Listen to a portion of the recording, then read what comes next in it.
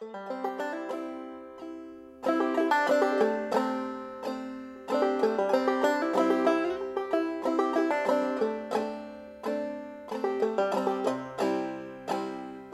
and child, come with me. Sisters young and old, now we see. Let's all come together. Come together.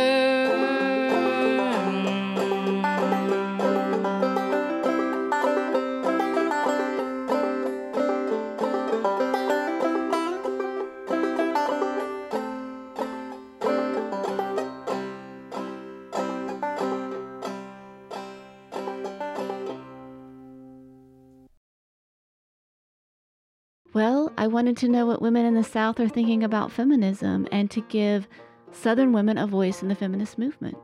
Do you consider yourself a feminist? I think I do, yes. Absolutely. I don't like defining myself as a feminist because when I tell someone I'm a feminist, they automatically go that way. While I will say, yes, I am a feminist, I know that there's going to be explanation after that. Like, I'm going to have to explain myself. So I feel like this Southern culture, especially in the Black culture, we were always like, men first, women second. And then also I didn't know what feminist meant. I feel like I am a feminist.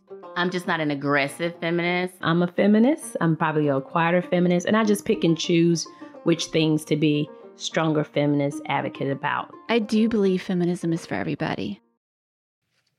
Hi, you're listening to the Fem South podcast, and I'm your host, Lee. This is our second part of our series on music and poetry for healing. For our last episode, we interviewed singer-songwriter of folk medicine music, Haley Harkin. So if you missed that episode, you can check it out. It's episode 20, part 1. We've also had other musical guests on our show, Emily Stuckey, Lucky Charms, Brenda Bledsoe, and Matt Myrick. So please take some time and go back and check those musical guests out and check out some of our other episodes. So we are continuing our conversation about the power of using poetry and music to heal. Whether intentionally or unintentionally, these two art forms have extreme healing qualities. And our special guest today to talk with us about this is singer, songwriter, and poet Jolene Thibodeau. Jolene is a woman of many talents. She's a published author, and her latest book is entitled How to Grieve. She's starting an indie publishing company called BB Royal that will focus on uplifting lesser-known voices in music and writing. BB Royal is set to launch in July 2021, so be on the lookout. Something that I'm really interested in that she's doing is her latest project to recover and reproduce traditional Southern and Indigenous lullabies. She's going to talk with us a little bit about that project today, and she's looking for women and singers to sing and help her record these lullabies. So if you're interested, you can reach out to Fem South and I can connect you with her. I wanted to read really quickly how she describes herself on her website. She says that she was raised slowly in a red dirt state by a literary mother born in an astrobleem who taught her to embrace duality, sarcasm, and escape plans. And I can say for certainty after spending some time getting to know Jolene that she is an amazing storyteller. She has so many wonderful stories to tell. And she's passionate about ancestral wisdom and passing these stories down. And so today she's going to share a few of her poems and one of her lullabies and talk with us a little bit more about how she came to love and write poetry and how she came to use music and poetry to heal some serious and traumatic injuries in her life. But before we get started with Jolene, I did promise that I would read some poetry. And so I wanted to end the introduction with a really quick poem from Faru Farrokhzad's book of poetry entitled Sin, translated by Sholé Wope. This poem is entitled The Gift. I speak from the deep end of night. Of end of darkness I speak. I speak of deep night ending. O kind friend, if you visit my house, bring me a lamp. Cut me a window, so I can gaze at the swarming alley of the fortunate.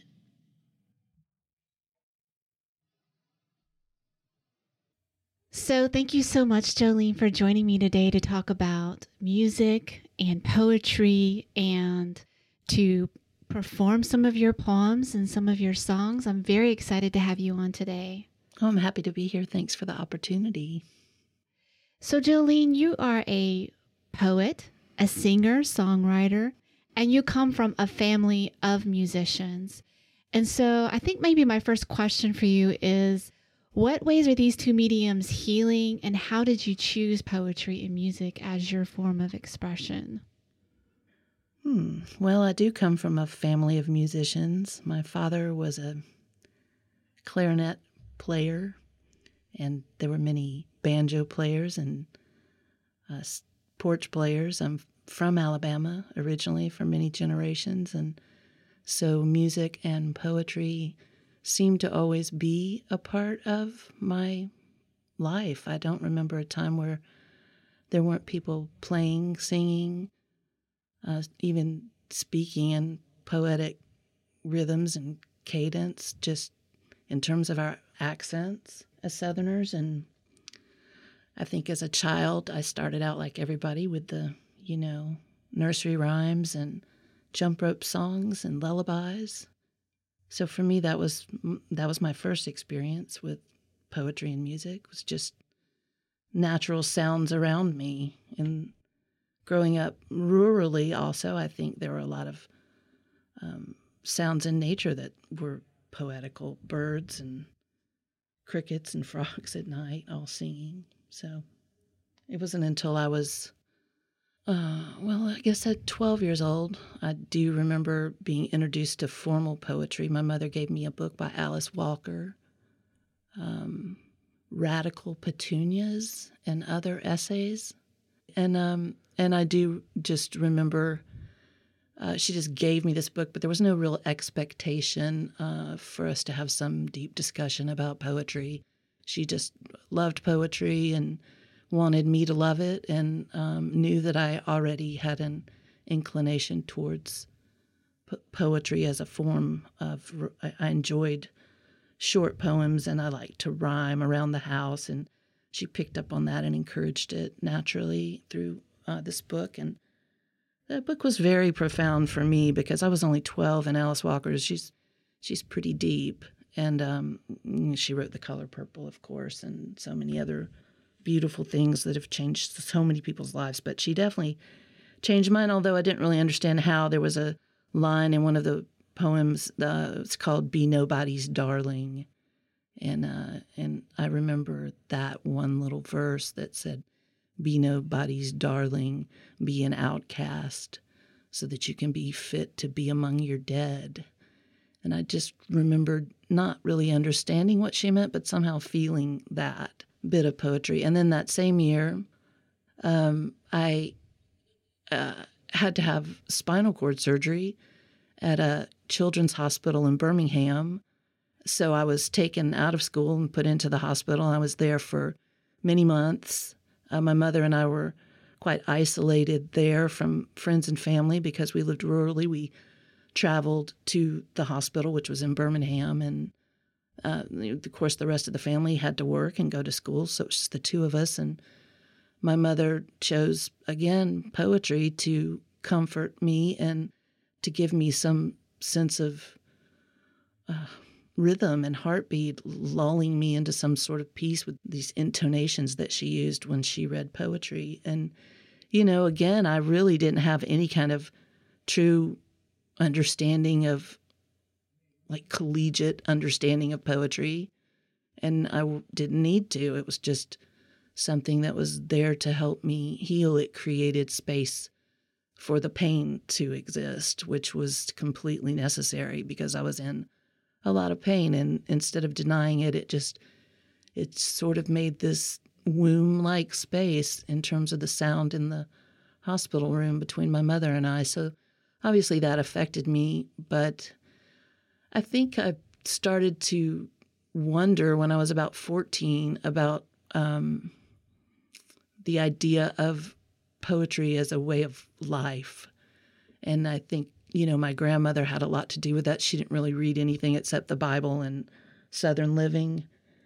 But she lived her life very poetically. And in thinking about this, I remember there was a woman that lived next door to my grandmother who was dying, and my grandmother helped the husband and the relatives just day in and day out with the little things that you need when someone's, dying at home, meals and keeping things quiet, helping with the dogs and things like that. And when the wife died, the husband was a clockmaker, and the wife was a beautiful musician.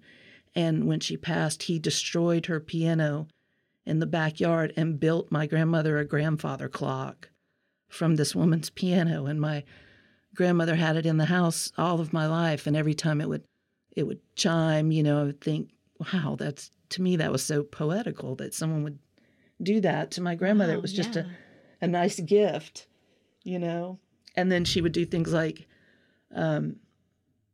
several old buildings in our hometown were falling apart or falling down or being changed into something. And she would gather my cousins and I on Saturday mornings when we all wanted to sleep in or watch cartoons, and she would put us in her car and have us go and collect any of the little red bricks that had been broken, and built a patio, her own patio, around a tree in the backyard out of all these broken bricks. And she knew every brick, every place that every brick had come from had some kind of little story. So I realized that she didn't write poetry, but she existed within a space of rhyme and rhythm and story. And she passed that on to me, and I really appreciate her for that. But it wasn't until I was in high school that I started experimenting with writing poetry for myself. And I had a really great teacher, Mrs. Hollingsworth. Shout out to Mrs. Hollingsworth, who adored me and made it a point to let me know. And I did at that point kind of feel like I was nobody's darling because I had some physical issues that other people didn't have. And I pushed into the writing, and she was very encouraging. And I think that's how I began to write for myself as a healing art. Was really, I just wanted a way to talk about things that were important to me, which weren't so much like getting married or things that a lot of the other girls were talking about. For me, were different. I was more interested in exploring death. And I was like that too when I was younger. A lot of death poems. Yeah, you see a lot of dead things around the yard and think, where did this thing go? Its little body is here, but where's the rest of it? Those kind of things. Yeah. Death poems. Death poems and pain poems and, abandonment. Yeah. Erasure. Not being able to be all these things that we're maybe taught or we believe on our own should be silenced or suppressed. And being able to just give those voice, very empowering and very healing. And also there's such poetry calls for such an economic word use. Yeah, that's something I definitely wanted you to talk a little bit more about. I mean, in your poetry, your poetry is very authentic. And I get the sense that like when I'm reading, you're very much aware of making sure that you maintain that authenticity of not just yourself, but also of the place. It's like I can tell when I read your poetry that you very much care about the place in which a lot of these memories and ideas and feelings came out of. But you don't have extraneous flowery words in most of the poems that I've read of yours. They're very minimalistic, but I hate to say that it makes it more accessible, but it does make it more accessible to the average person, I think, in many ways, at the same time, without losing any richness, of course. Well, that's a very nice compliment. Thank you, because I'd much prefer to be authentic than even original. I mean, that's, to me, more important, to be authentic to my own voice and also to be able to reach other people I think poetry creates a space for empathy. I mean, even Rafael Campo, do you know him? He's the head of the Arts and Literature Department at Harvard, but he's also a physician and a poet, and he talks largely about how medical school students now have to take poetry because it creates, it helps them develop their empathy lobe. So I think that in being authentic, it's not only am I creating empathetic space for myself, they become a little less heavy. Things that I remember, think about that seem very rich and could almost be prohibitive to like forward movement for me on my own journey. If I write about them and I'm authentic and I'm economic, in other words, if I respond to the call that poetry is asking me to respond to, which is to take these experiences and boil them down to the core, to the essence of what I'm trying to say, it lends itself more to healing and not so much a cure. I'm not really looking to, modern medicine wants to cure. Yeah. And poetry wants to heal, which I think there's a difference, because there is a point for many people in their experience with physical healing or emotional, but, for me, it started really with a lot of physical healings. I have spent a lot of time in and out of hospitals, and there's only so much they can do at some point, as far as curing or fixing or surgery, whatever's wrong. Then there's this space where there's just nobody knows what to do. And I think, even my mother reading poetry to me in the hospital, and then later as she was passing, I really didn't know what to do. My sister was doing all the things like, dealing with the hospice people and the medicines and the things. And I had no clue what to do. So I just read poetry because that's what she did. And it helped. It helped me be there with her and not be, so focused on myself in that experience. It brought us together. And I mean, even poems about death, while she was dying. That's actually quite beautiful, because I've watched people die and I wanted to talk about that process with them, but at the same time, not knowing what's appropriate to talk to them about, because it's a weird space. So being able to read something instead of maybe having a direct conversation seems like that would be an easy access point into, I don't know, maybe processing the reality of them dying with them in a way, And pass the time. Yeah, when and they're dying at home, time. it's a job to die. It's Yeah. not easy. And I think it's interesting that for my mother was a very, very kind of a femme fatale, very sarcastic, really, really funny person. And even at the end, she kept her sense of humor. And so to be able to read even some silly poems and just know that she was appreciating them. And, they had her on a lot of pain medicines and drugs. And my sister would say, don't ask her weird things. And I just don't, read the poetry, but we just want to keep her quiet. I'm like, if not now, when? I mean, there are some things I want to ask her. And my sister was very concerned, and she caught me one time. I said, Mama, can you see anybody? And she said, like who? And I said, can you see Jesus? Because she was a Jesus girl. And I said, can you see Jesus? And she said, yeah. And I said, what does he look like? And she said, kind of like Richard Gere. And I said, the actor? And she said, yeah. It just made me know that everybody's understanding of God is so personal. That is a great story. Could never imagine that Jesus looked like Richard Gere, but it worked for her. So I think what I'm saying is just the poetry and the humanity of that space allows people to just continue to be themselves right up until the transition point, because you're still you. You're not the sum of your dying experience or your healing experience. Right. So I would love to hear some of the poems that you brought to read. Can you share a few poems with us? Sure, I would love to do that. I chose some. Can you set them up a little bit before you read them? Yeah. So this first poem is called Lazarus. And I'm a person who's had a couple of near-death experiences. And I've noticed that after people think you're going to die and then you don't, there seems to be, at least from my experience, some kind of slight expectation that you might be privy to some information that they would like to have, or maybe they think that you should be shed of all your flaws, and like you're like Gandalf the White now, and you're coming back like less gray. So I've been thinking a lot about Lazarus, the man Jesus called from the grave. What was it like for him later, back at his sister's place? Did little kids peek in the windows to get a good look at his face? Did he live life again to the fullest, walk around in a daze?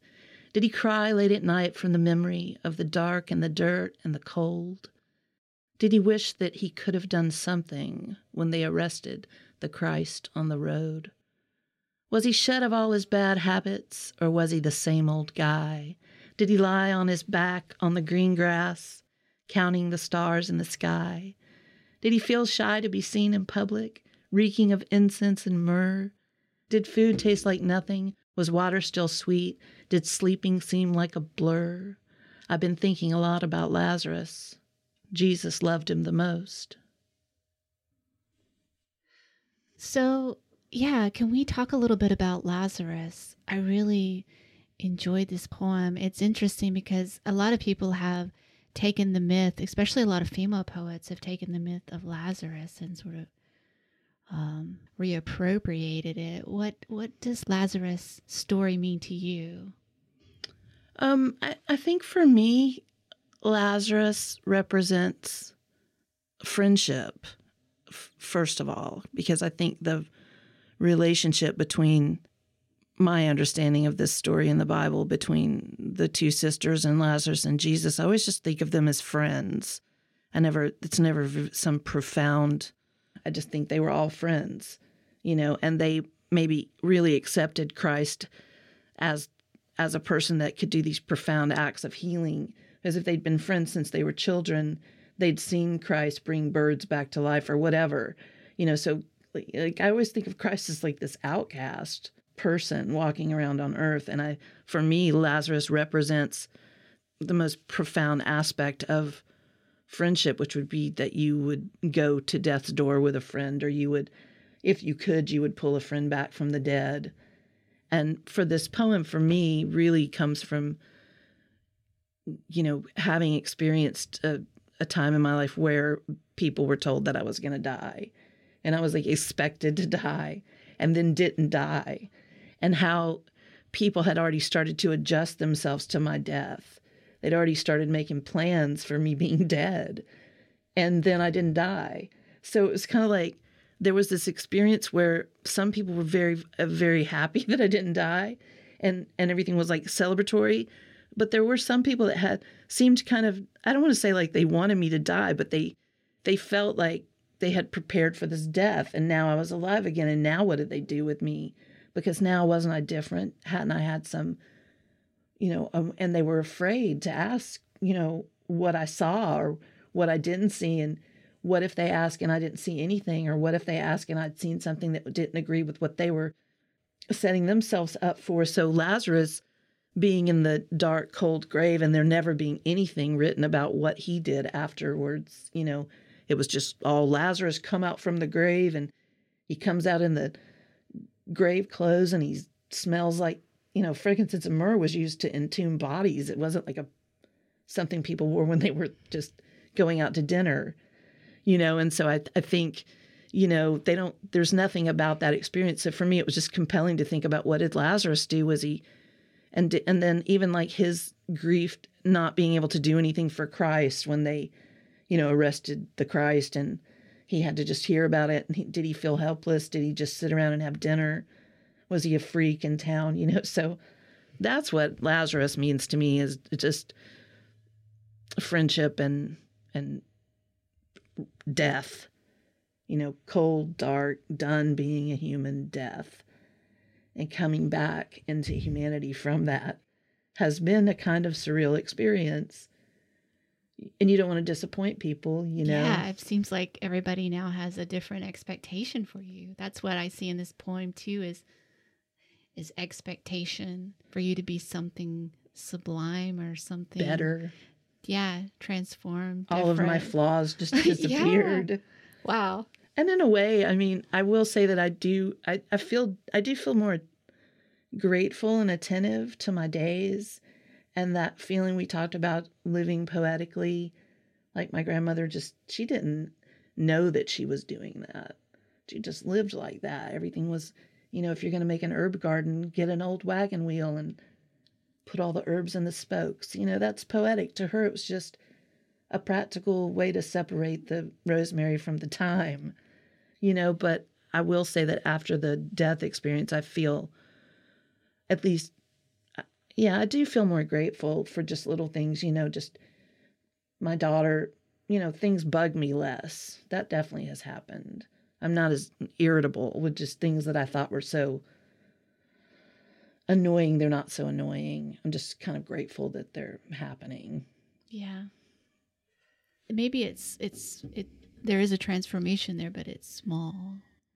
We want something so big and profound, but maybe this small. And that is part of healing through poetry as a journey, as a practice, you know, healing, therapeutic healing through poetry as a practice, to me means small transformation. It's transformative. It allows for growth. It allows for change because, you know, writing this little poem did help me understand a little bit more about, it provided some empathy for me, for other people, because I thought, well, Lazarus, his or her siblings, whoever they were, the people, Lazarus people, you know, they loved Lazarus, but they're only human. They can't help but be curious. It's not every day someone comes walking out of a grave.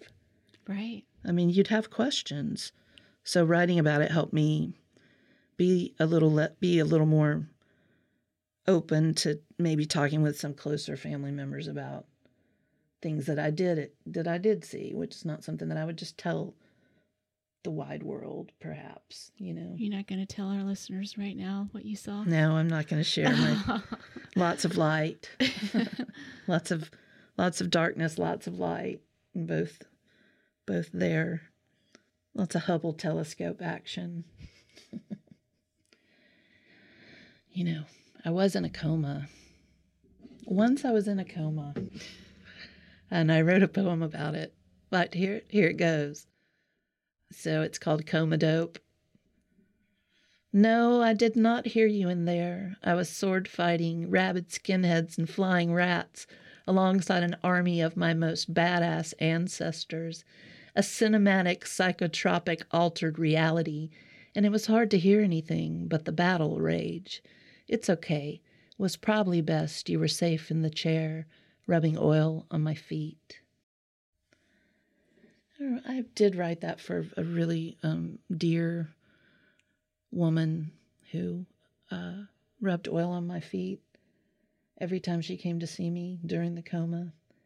Wow, that's a nice gesture. She was a really sweet instrumental. I was very lucky during that time to have so many caring people, particularly women around, to help. And yeah, I love this poem. Thanks for having it. How long were you in a coma? Over 6 weeks. So 6 weeks in this kind of altered dream state, right? Yes. And I love the cinematic, psychotropic, altered reality and the battle rage. What was the battle rage? Can you talk about that a little bit?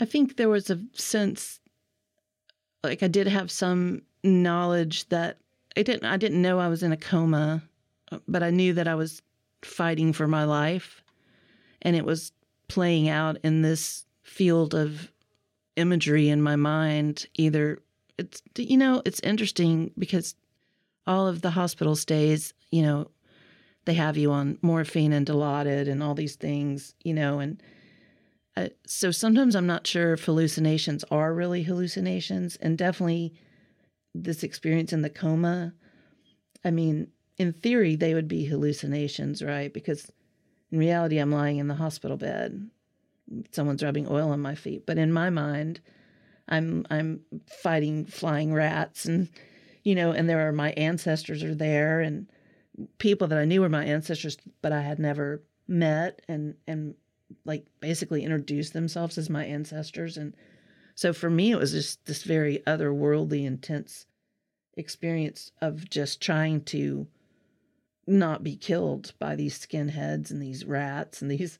So, those, I guess, were my mind's reaction to just trying to keep living, just trying to make it out of the coma, but really having no idea, when I woke up, I saw the green paint in the room, which is, and I knew immediately I wasn't in school.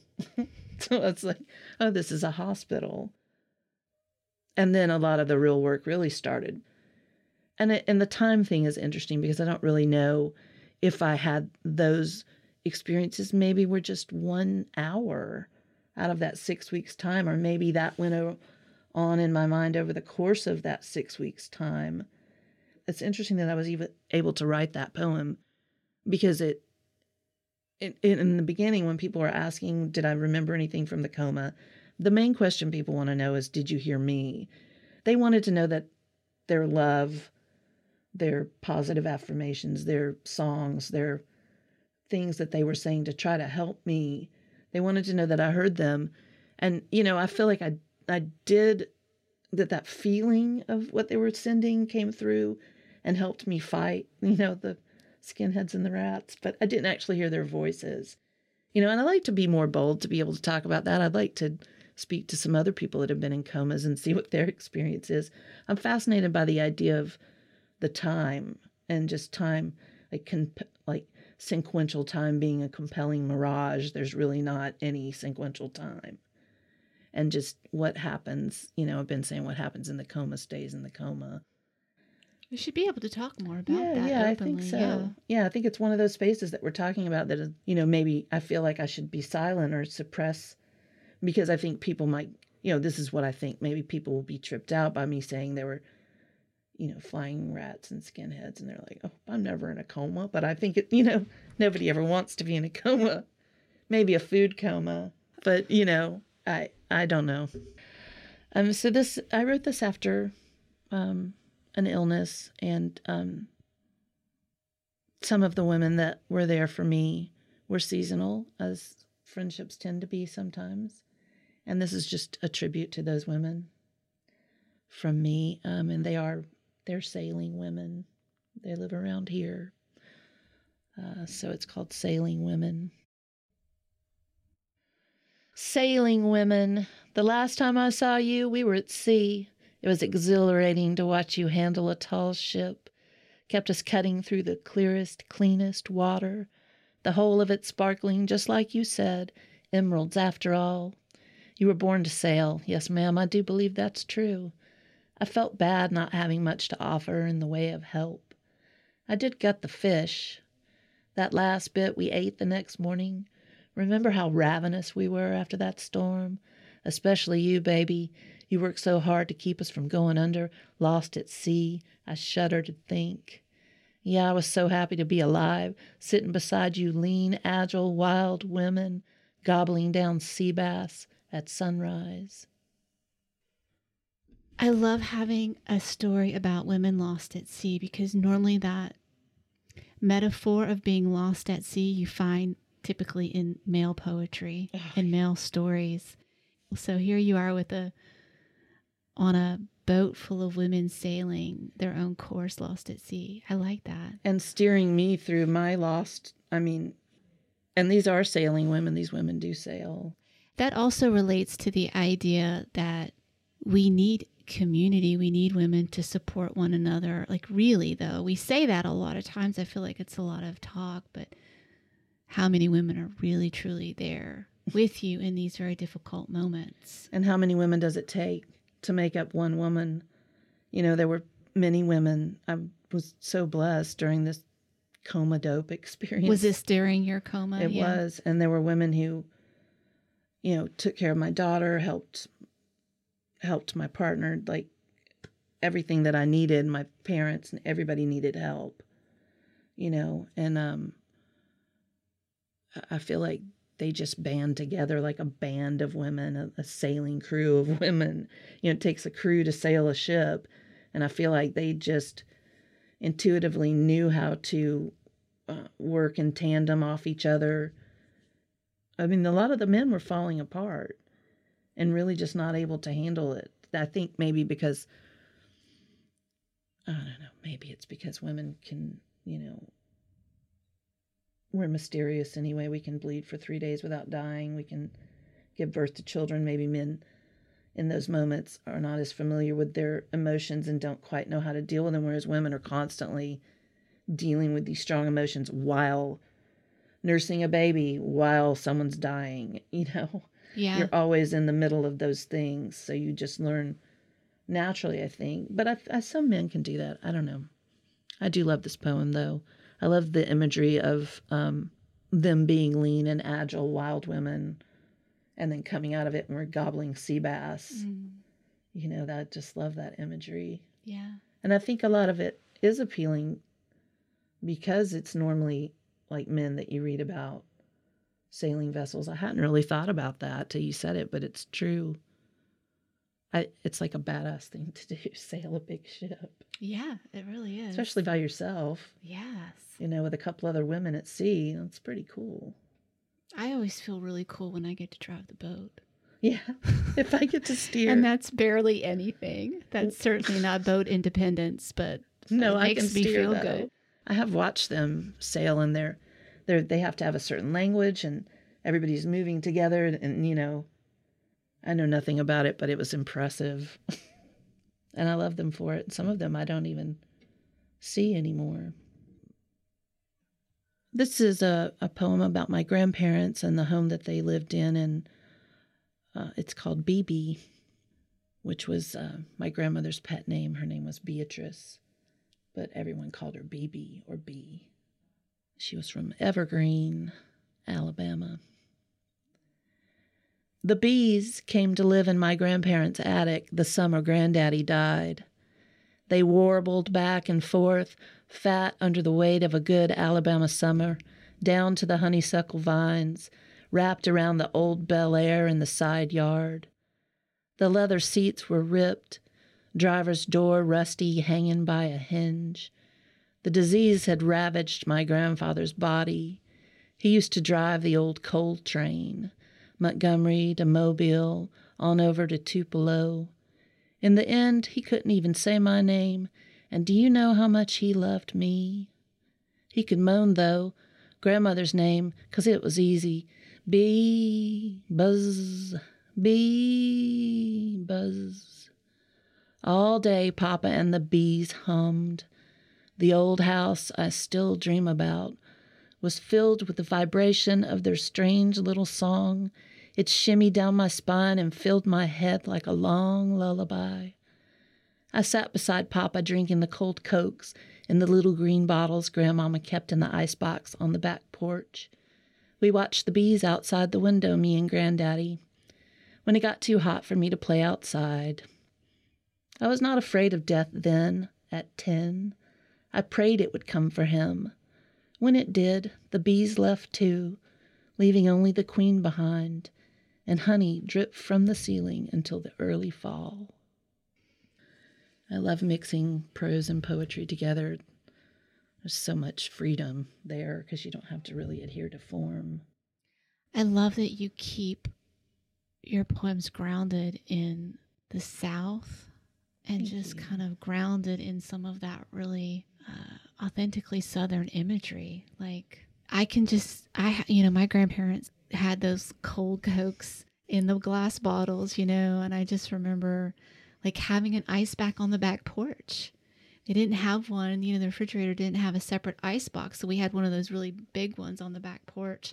They even had like metal ice trays. Yeah. Which I remember I was thinking about that the other day because we have these plastic ones and I can never get the ice out of them. You have to like twist them a certain way, but theirs had a latch. Yeah. And you just pulled up the latch and the ice came out. And it cracked and made a really dramatic sound. Yeah. And those little bottles were always so ice cold that the frost would drip down. Yes. And I felt so grown up whenever I got to have one, because you could just, when my mother wasn't there, my grandmother would just let us go get them at will.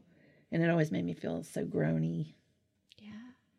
I do really love writing about the South. I love the culture of the South and the great rhythm and music that comes from the former Cherokee Nation, which is part of my lineage. My grandmother was Muskogee Creek, and Scottish, Irish, that the rhythm of the sound of the voices and how all that ties into poetry and music. Very poetic people. So much song and rhythm everywhere. Yeah, so can we just pause for a second for our listeners and make this transition into talking about your music? So not only are you a poet, but you're a musician, and you produce your own music and you write your own songs, and you're currently working on a lullaby project. Are you writing new lullabies, or are you recreating old lullabies? Both, and I'm also hoping to, I want other people to contribute. We've just started, I have a partner, and we've just started trying to figure out exactly what we're putting a call out for, because some of the lullabies are old, and we would like to just kind of an ethnomusicology project, be able to record some elders who are still singing some of the older lullabies, but also some of the newer ones that were created during the pandemic or during this time that mothers are singing, and just get those recorded and just explore the space of lullabies. Have you ever tiptoed in a room where a mother's singing a lullaby to a child? It's kind of like you're in a little dream space that you maybe shouldn't be in, but it's very beautiful, and kind of that idea, just exploring that and hopefully recording the voices of women singing. I'm hoping that we can get some other women to sing, and if they've written one, that would be great too. So exploring that through lullabies, and I got really interested in lullabies because I began to think about how really what set me off with the lullaby thing, just thinking about how hard it would be to be an African-American woman, a slave, singing a lullaby to a little white baby while your child had been sold off into slavery. You may never see them again. Like, how would that even be? And going back through the Library of Congress, some recordings that were made, and listening, and just exploring the dark side of lullabies and how dark they really tend to be. The oldest one that I found was from Babylonian time, and it was about the sun god, and the basic translation of the lullaby is about the child disturbing the sun god, and the sun god almost being afraid of the child, and the person singing the lullaby is saying, "You've woken the sun god, and if you don't quiet down, little baby, he's going to eat you." And then I just thought, that is so creepy. And then who would sing that to a baby? But then I started thinking a lot of the lullabies are very dark. And I think that it's because, again, poetry, lullaby, all of that space is so sacred. And when you're singing a lullaby to a baby, you're generally alone.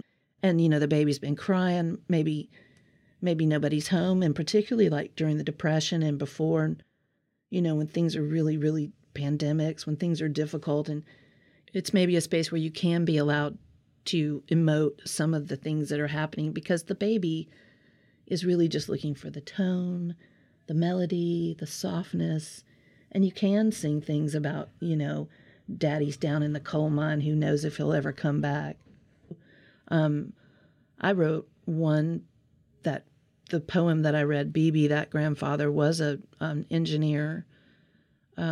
He was also an orphan. His mother died in childbirth, and his father was killed 2 weeks later in a Black Warrior coal mining accident. So he has this very dark childhood kind of history. And when my grandmother passed, I inherited this trunk of her ephemera and memorabilia, and there was a little handbook that was his coal mining company. I think it was called the Diamond Coal Mine Rules and Regulations. And I was just looking through it, and in the back, he had written a tiny little poem to my grandmother prior to them marrying that just said he'd been picking cotton in Georgia, and you know, it was this Depression era, but he had written to her that if she would marry him, that he wouldn't pick cotton anymore in some rich man's field in Georgia, and he wouldn't go down in the coal mines, and instead he would be a railroad man, and he would stay in Alabama if she'd marry him. And she did marry him, and he did become a railroad man. So I turned that into a little lullaby. So that'll be my contribution to this project. Oh, and you're going to share that with us today, aren't you? Sure, yeah, I'd love to. You know, when you talk about me being a musician, I want to be clear and say that I do use music like poetry. I use the vibrations to treat pain when I play this ukulele, and I bastardize a lot of my poems into songs. So I wrote this little lullaby for my daughter.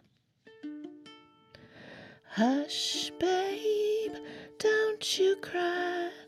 Mama's singing lullabies. Daddy's in the cotton and corn, been out there since early morn. Hush, babe, don't you cry. Mama's singing lullabies. Daddy's in the cold, dark mine, prays home by morning time. Hush, baby, don't you cry. Mama's singing lullabies. Daddy is a railroad man, hold the line in Alabama. Hold the line in Alabama. Hush, babe, don't you cry. Mama's singing lullabies.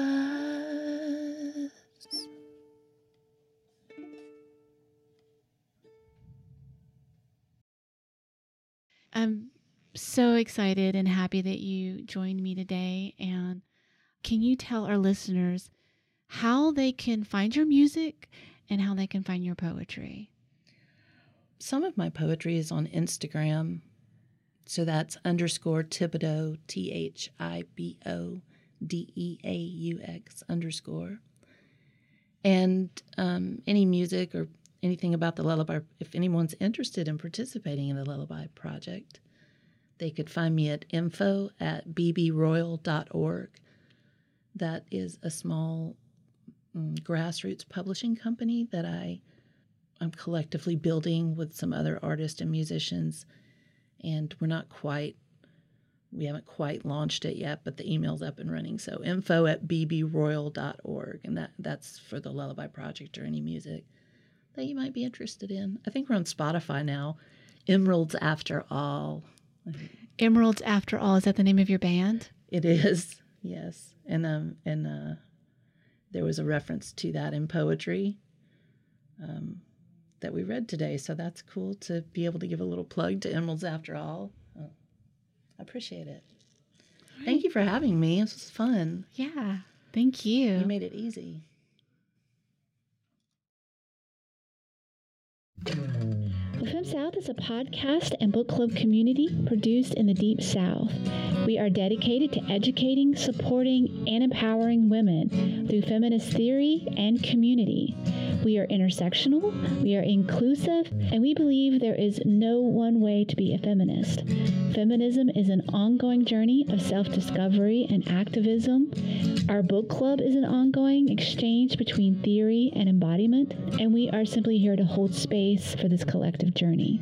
If you want to get involved with FemSouth, you can go to our website at femsouth.com and sign up for our newsletter. If you would like to be a part of our book club, you can ask to join our private Facebook book club group where we read and discuss books online. You can also follow us on Instagram and listen to our podcast on iTunes, SoundCloud, Spotify, Google Play. We'd really appreciate it if you would give us some feedback and a rating so that we can know what you, dear listeners, are thinking. If you feel motivated to support us, you can head over to our Patreon account, Patreon/FemSouth, where you can select your monetary gift. So until next time, you've been listening to FemSouth.